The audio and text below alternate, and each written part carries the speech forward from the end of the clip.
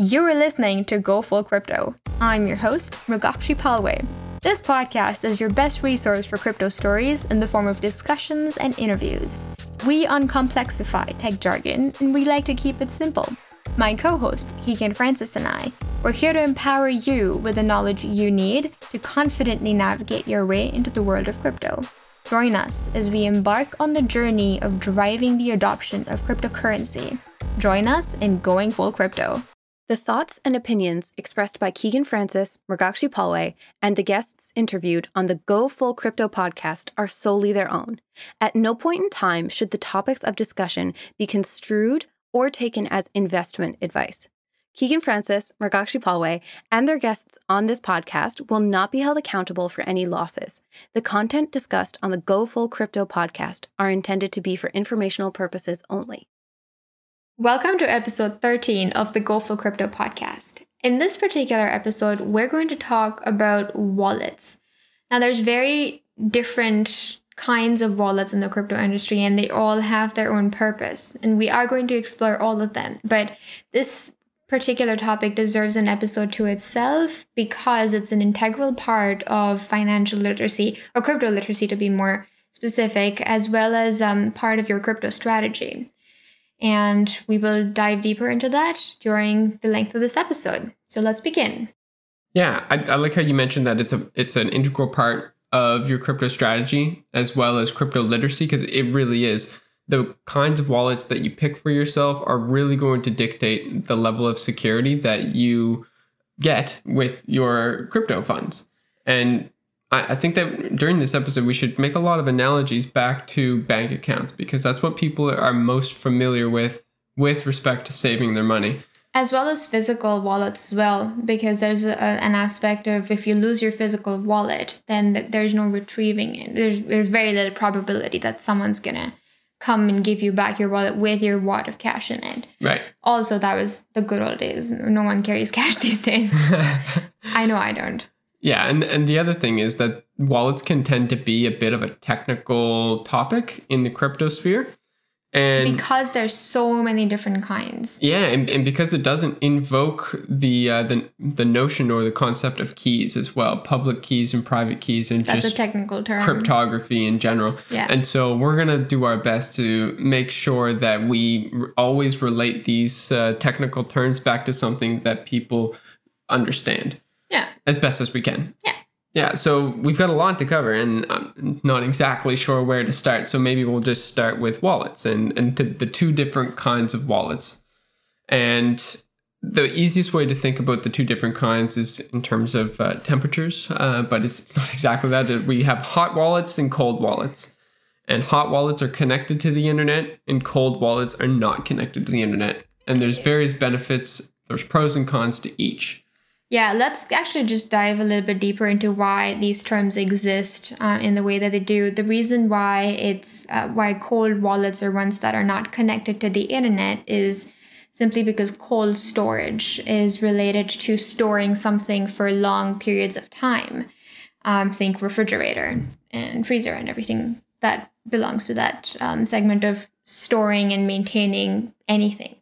And when it comes to hot wallets, just the term hot refers to something that is easily accessible, something that is ready, something that is at your fingertips. I like to think of it as on or off. So a cold wallet is offline and it's not connected to the internet, and therefore it's really not vulnerable to attack because the machine that the wallet is sitting on is not actually connected to the internet. And a hot wallet is on, it's running. And so it's connected to the internet and therefore more vulnerable to attack than the cold wallet. You brought a very good point there, vulnerability towards attacks. Yeah. And in one of our episodes, Scams, Hacks, and How to Avoid Them, we talked about how to avoid scams. But there was one distinction that we made in that particular episode, and it was when something is hacked in the crypto industry, it's usually an exchange, and usually wallets on that particular exchange are accessed. That doesn't mean Bitcoin was hacked. That doesn't mean that a particular cryptocurrency was hacked. It just means that because it was not stored in the safest way on an exchange, that entire exchange was vulnerable to attack. And exchanges to this day are vulnerable to attack because they're on the internet. And because they're hot. Yeah. To link it back to the hot and cold phenomenon. Yeah, so this is really the first thing that you want to think of when considering cryptocurrency wallets, the whole hot and cold phenomenon. Most likely you're going to have some portion of your funds on a hot wallet and some portion of your funds on a cold wallet. Depending on your crypto strategy. Totally. Yeah, absolutely. Awesome. So let's get into cold storage options first, and then we can get more into hot wallet options. Right. So the most obvious and safest form of cold storage, in my opinion, is a USB stick that is not plugged into a computer, or a piece of paper that has your 12-word phrase on it. And we haven't really introduced the whole notion of a 12-word phrase yet. So we're going to just ask to hold on to that for a moment because we're going to explain that a little later. But basically, your wallet can be condensed onto a USB stick or 12 written words on a piece of paper. And that's a cold wallet because, well, obviously that piece of paper is not connected to the internet. And as long as that USB stick is not plugged into a device that is connected to the internet, then it remains a cold wallet. Yeah. If I was a listener and I'm trying to put myself in the shoes of someone who doesn't really know much about cryptocurrency just yet, that would be a very interesting thing to conceptualize and retain. So let's try to break it down a little bit further. You said 12, but also want to make sure that our audience knows it's between 12 and 24. It really depends on the kind of wallet that you download. And like Keegan said, having it on cold storage just means that it's not on the internet. To clarify here, your cryptocurrency is still on the internet. It's just the access to your cryptocurrency that is not on the internet. That's a really good point. Your wallet actually doesn't store your cryptocurrency at all. It simply stores your keys, and your keys are your access. It's like a gateway into withdrawing or accessing really your money that is living on the internet. And that is your wallet. So depending on whether it is a hot wallet, which means it is connected to the internet, or it is a cold wallet, which means it is disconnected from the internet, your money, your cryptocurrency is still on the internet, but access to it is what is the main difference between a hot and a cold wallet. Yeah. So with the USB stick that you were talking about, it just the key to that gateway into the internet is stored on that USB stick. And with the 12-word phrase that Keegan was alluding to earlier, 12 to 24 words, that is also an access to your money that is on the internet. And I think that it'd be useful to make an analogy back to the financial paradigm that people are most used to right now. And what we can call a key is the magnetic strip on the back of each of your debit cards or credit cards, right? You have a number on the front, and that represents your account. And then that magnetic strip essentially allows bank terminals to subtract an amount from your bank account that you've agreed upon. And the magnetic strip or your PIN code. Right. Yeah. And so that PIN code's in your head, but that magnetic strip is really the key. Without both, you can't withdraw funds. But the key itself, I would say, is the magnetic strip. And that is analogous to that wallet, that 12-word phrase or that USB stick with your wallet access on it is that magnetic strip that you're used to seeing on your credit cards and debit cards. The fact of the matter is that the cryptocurrency world just works a little differently, and it hasn't improved upon the user experience of wallets enough to make it like the traditional world of finance that we're all used to. Yeah, but the benefits in the other realm of what crypto offers outweighs the lack of user interface that it currently has. So yeah, that's why cryptocurrency is still a good technology. Right. A better alternative. Okay, cool. So that's the distinction between hot wallets and cold wallets. Just to reiterate again, or summarize really, cold wallets is something that is disconnected from the internet. And a hot wallet is something that is connected to the internet. So we've talked about USB stick, 12-word phrase, 24-word, which is also can be known as a paper wallet because you're writing those words on a paper and that becomes your paper wallet. Really as simple as that. So let's start talking more about the different kinds of wallets in the hot wallet section, which means the ones that are connected to the internet. Yeah, and the two ways that, or the single way that I'd like to think about this next section of wallets is who has access to the money, who actually can move that money, spend that money, access that money. And there's two ways to think about this. Again, it's the custodial or non-custodial. And the custodial wallets are the ones where you are giving up custodianship of your money. So you're giving someone else the ability to act upon your funds or act upon your money. Therefore, they are the custodian or they are the essential owners at the end of the day of your money. And why don't you tell us a little bit about who are custodians in the cryptosphere? Exchanges are the majority of custodial wallets because that is one of the ways that you can acquire cryptocurrencies on an exchange. And cryptocurrency exchanges are really just the digital version of the the currency exchanges that you see at airports. So when we were able to travel more freely than September of 2020, before you went on your flight or even before your travel, you could go to either your bank or let's just say you're at the airport, you could go to this currency conversion station or booth and you could say, hey, I'm traveling to the UK from Canada. This is my Canadian dollar. I want these many British pounds. And that is an exchange. That is a currency exchange.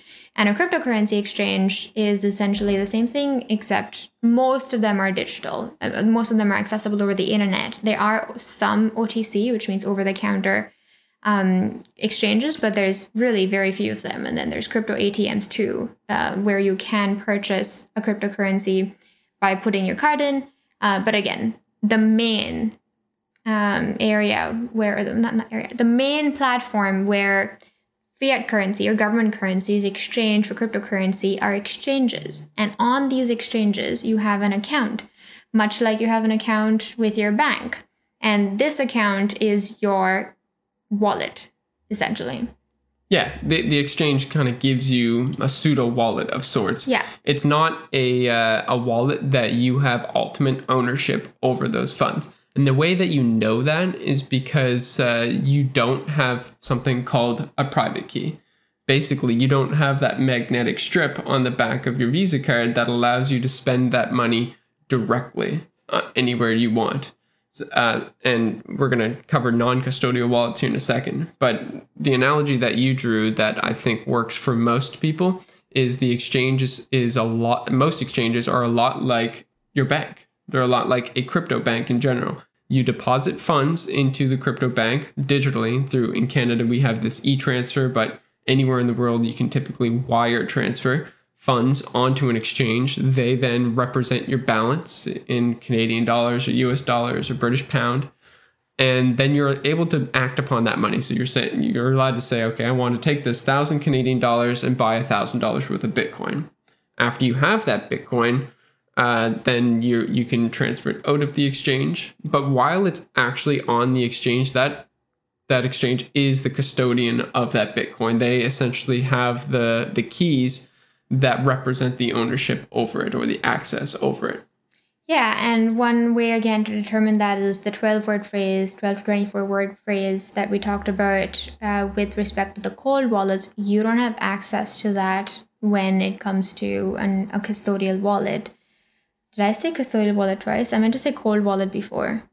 Oh gosh. Okay. Backing up, the 12 to 24 word phrase that we talked about earlier when we were talking about cold wallets, if you don't have that on an exchange wallet, that is proof that you don't have ownership over your funds, because that's essentially the key to receiving your private keys. And that's, a little bit of a technical conversation, but that 12 to 24 word phrase is evidence that you have control over your money. And I think that we should take a small segue right now to tell a short story about one experience that we had at a bank. And believe it or not, you're actually most used to a custodial service taking over your funds. That's what a bank does. So just a short preamble to the story, banks engage in something called fractional reserve banking. And what that means is if you deposit $100 into the bank, they can loan out some certain percentage of that money to other people and earn interest on that money. Essentially, banks use your money to make money, and they give you a really, really small percent of interest for having deposits with them, for storing your money with them.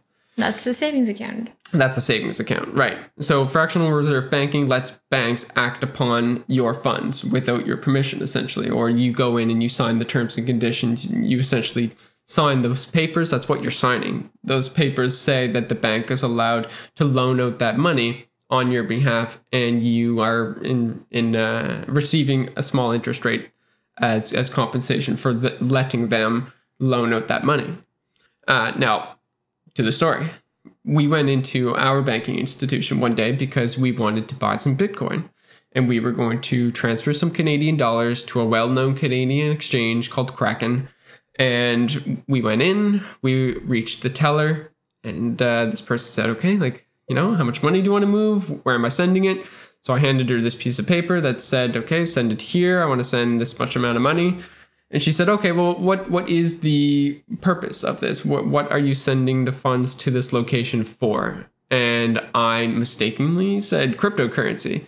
And no sooner did the words come out of my mouth, did the person hand me back my card and say, okay, we actually won't do this transaction for you. We don't do anything. We don't deal anything with cryptocurrency.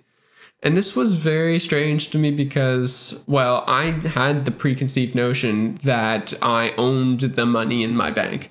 I had the notion that I could act upon it in whatever way I see fit within reason. And one of the really strange things about this is cryptocurrency is completely legal as an activity or as a money to engage in Canada.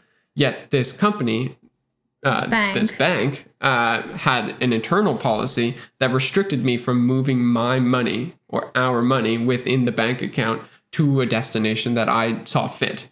And that's a perfect example of a custodian not giving you access to your funds, them essentially denying you access or censoring my ability to move money. And that's in a nutshell the problem of custodial services. So yeah. That's the story, and we can go into the opposite side, the opposite paradigm that cryptocurrency has birthed. Again, there's two aspects to this because, like you alluded to earlier, exchanges do act as banks. They act as crypto banks. So just because your money is in cryptocurrency on a cryptocurrency exchange in your exchange wallet does not mean that access to your cryptocurrency is 24/7, or you can withdraw out of that almost always. Depending on the exchange that you're with, you still sometimes have to wait up to 24 hours or even more. Again, depending on the exchange, to get that money out. And that is the main drawback of having your cryptocurrency access on an exchange. I would say the other drawback is just the vulnerability. Like when you hear about a hack in the news or someone losing money with cryptocurrency, 99 times out of 100, it's because an exchange was hacked. Because these exchanges, they hold money. They hold cryptocurrency for hundreds, if not thousands, if not hundreds of thousands of users. And so they're literally sitting on this honeypot, this one wallet of massive amounts of cryptocurrency. And if attackers are looking around to see which is the most valuable wallets to try and attack. And if they get onto the servers or if they attack those exchanges properly, then they can unlock those funds, transfer them out, and then people lose their money. And the best example of this that we can point to, at least in Canada, is Quadriga CX. This was a cryptocurrency exchange that operated for a number of years in Canada, and people were depositing their money into it. And then one day the exchange shut down and no one had access to their funds, right? It would be like if TD Bank just imploded one day and was not able to give out withdrawals when you went to the TD ATM and your bank card stopped working. That would be the equivalent. Well, it just doesn't just have to be TD.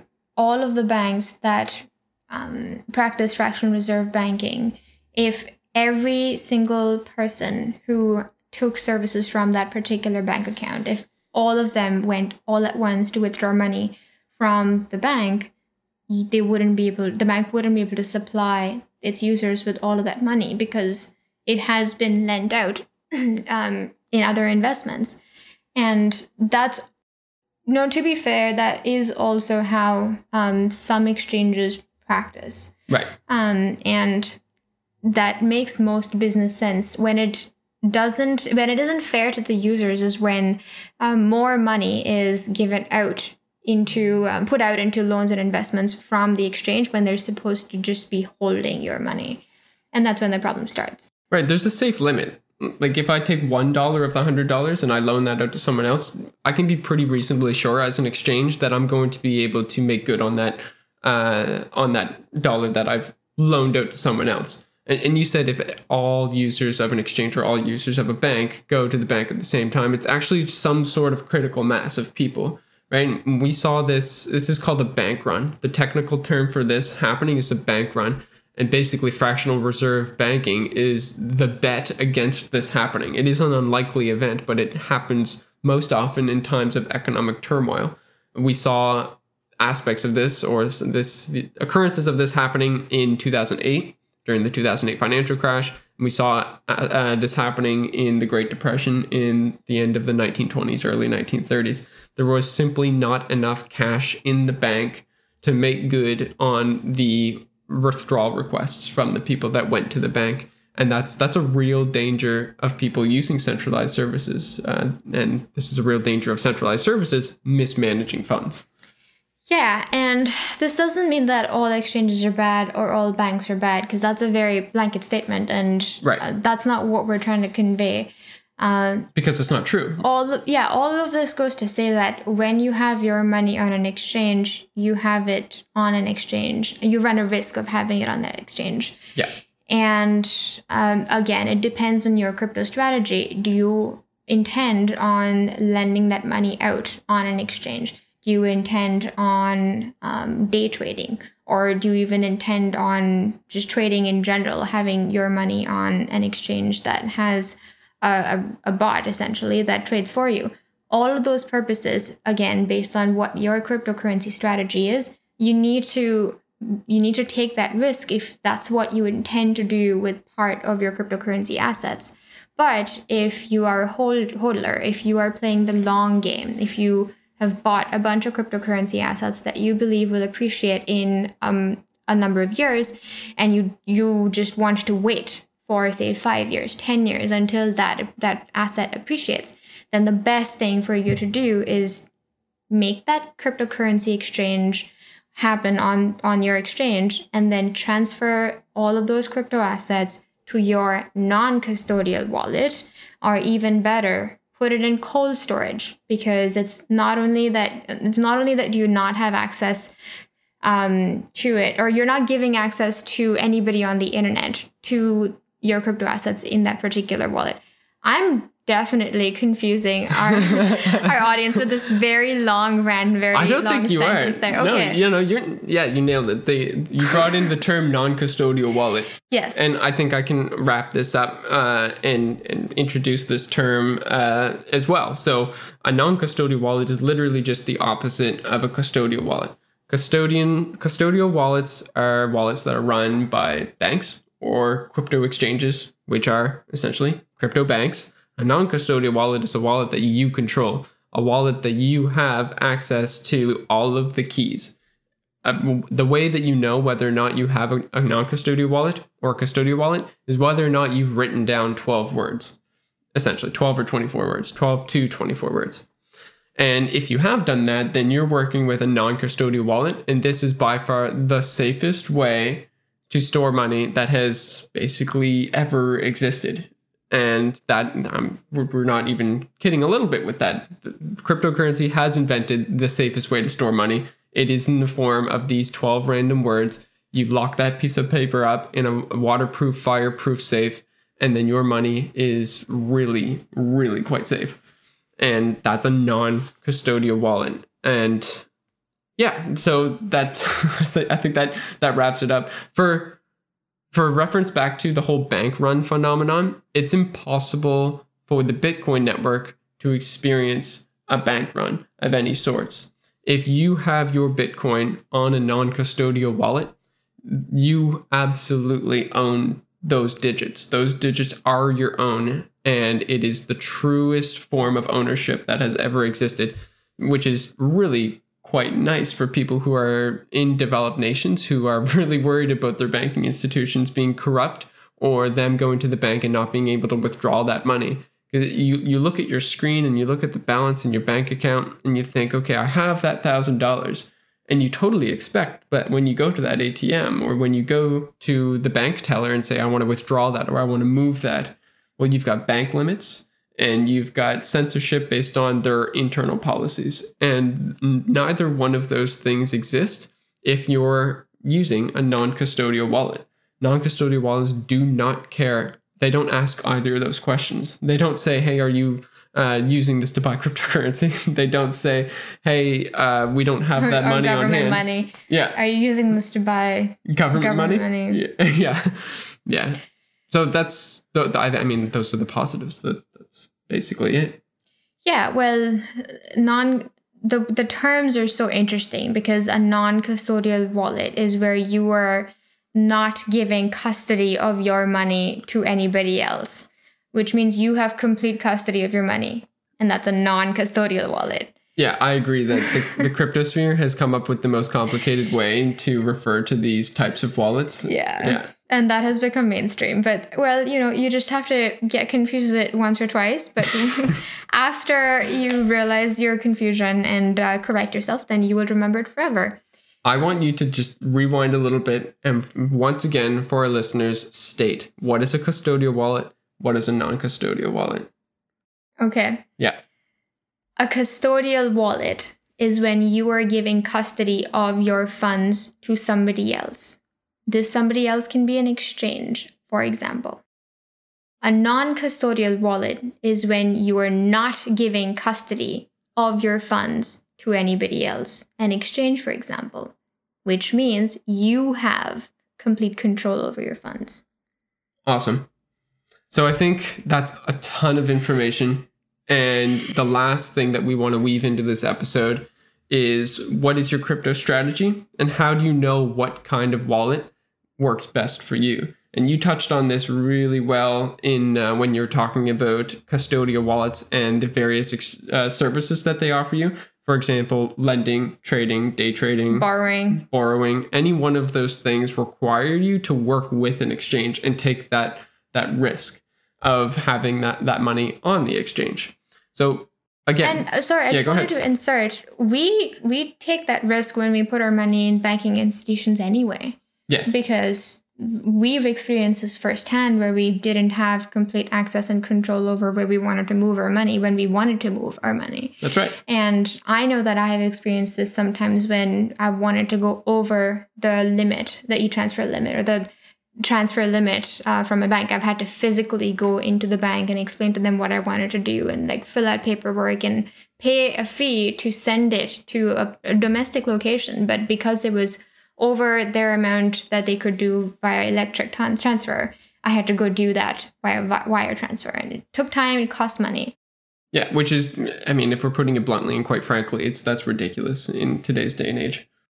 Yeah, technology definitely has not caught up in the financial institutions because the financial institutions are at a loss if they upgrade their technology. Right, they're making money on their inefficiencies. Like the fees that they charge for you to send money overseas, that is a multi-billion-dollar industry. And what incentive do they have to upgrade their systems? So like for one, they're way too complex right now, and for two, they're making money off of it. So it would affect their bottom line. So cryptocurrency does represent a real threat to banking institutions, but I think that might be a different episode. We digressed. I just wanted to pitch in that we already run the risk of not having complete access to our money in our normal banking institutions. So that risk still exists and persists through having your money on your cryptocurrency exchange.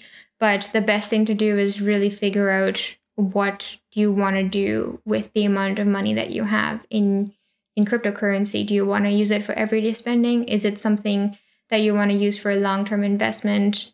What is your crypto strategy? And just to put another insert in here, this is what we do. Go Full Crypto, Keegan and I, this is what we help you determine is, okay, you are ready to buy cryptocurrency, but how are you going to go about it? Have you thought of what is the best way for you to put your money into crypto?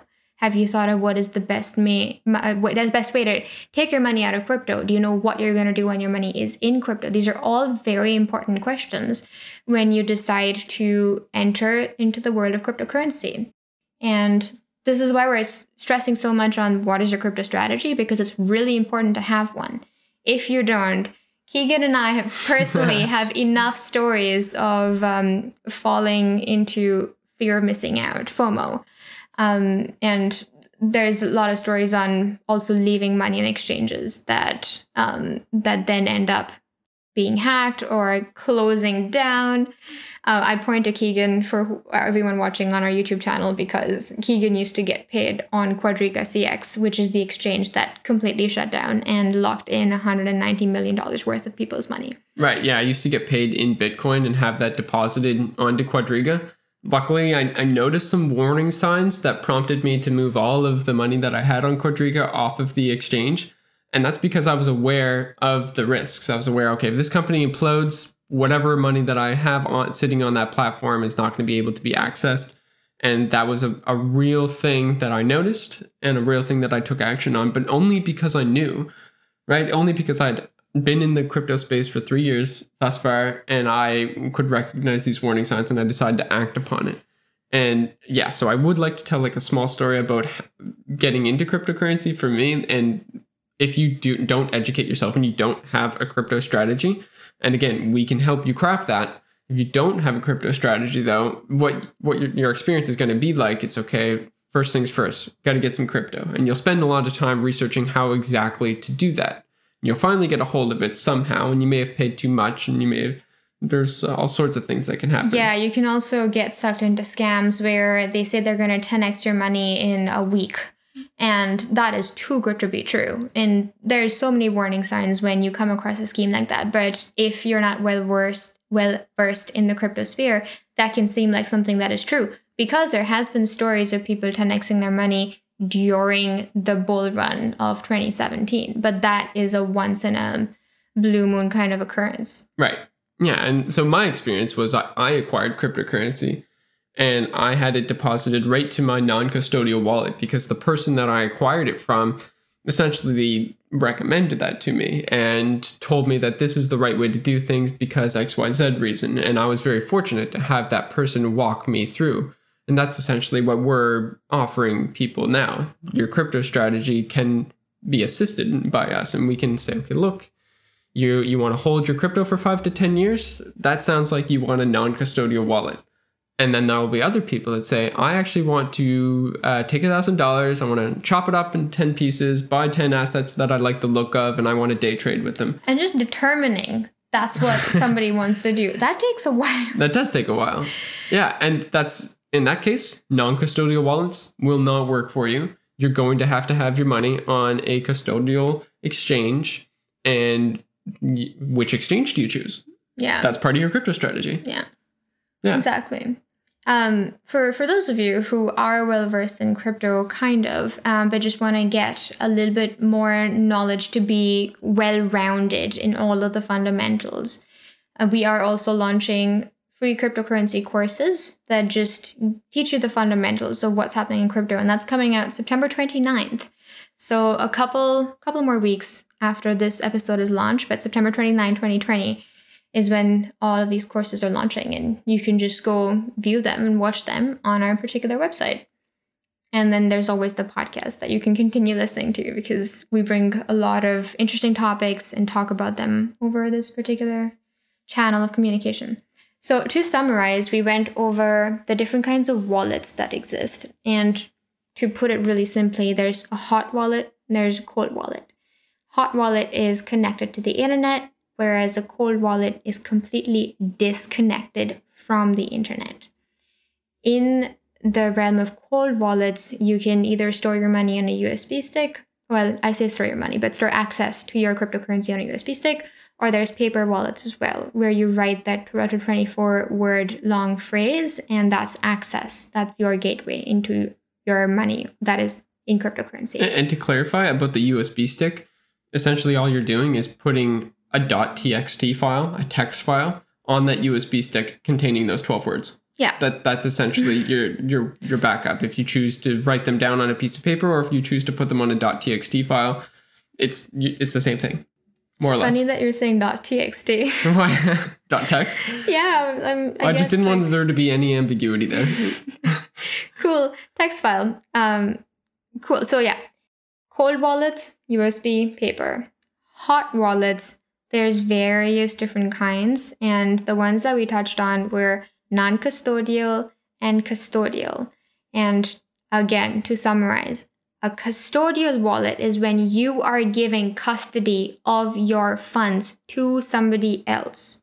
And in this particular episode, we talked about exchanges at length. In a non-custodial wallet, you have access to your own money, which means you are not giving custody. Non-custodial, you're not giving custody to anybody else. You have the sole custody to your funds. And we totally recognize the complication in understanding this. But rewind this segment and listen to it until you are, try explaining it to somebody else. That's the best way. That's a great one. Yeah. Non-custodial is when you have custody over your funds. Custodial is when you don't have custody over your funds. Perfect. Just going over that again. Wonderful. So stay tuned, everyone. And once again, if you're enjoying our content, don't forget to give us that 5-star review, as well as tell your friends and colleagues about it so they can learn about cryptocurrency as well. And if you have a podcast topic that you would like to recommend, go to our website, gofullcrypto.com/contact, and just submit a form over there. Get in touch with us, say hi. We're always open to connecting with people all around the world. Ask us about your crypto strategy. Yeah, that's true. Thanks, Keegan. That's a good plug. All right. Well, stay tuned, everyone, and tune in next time.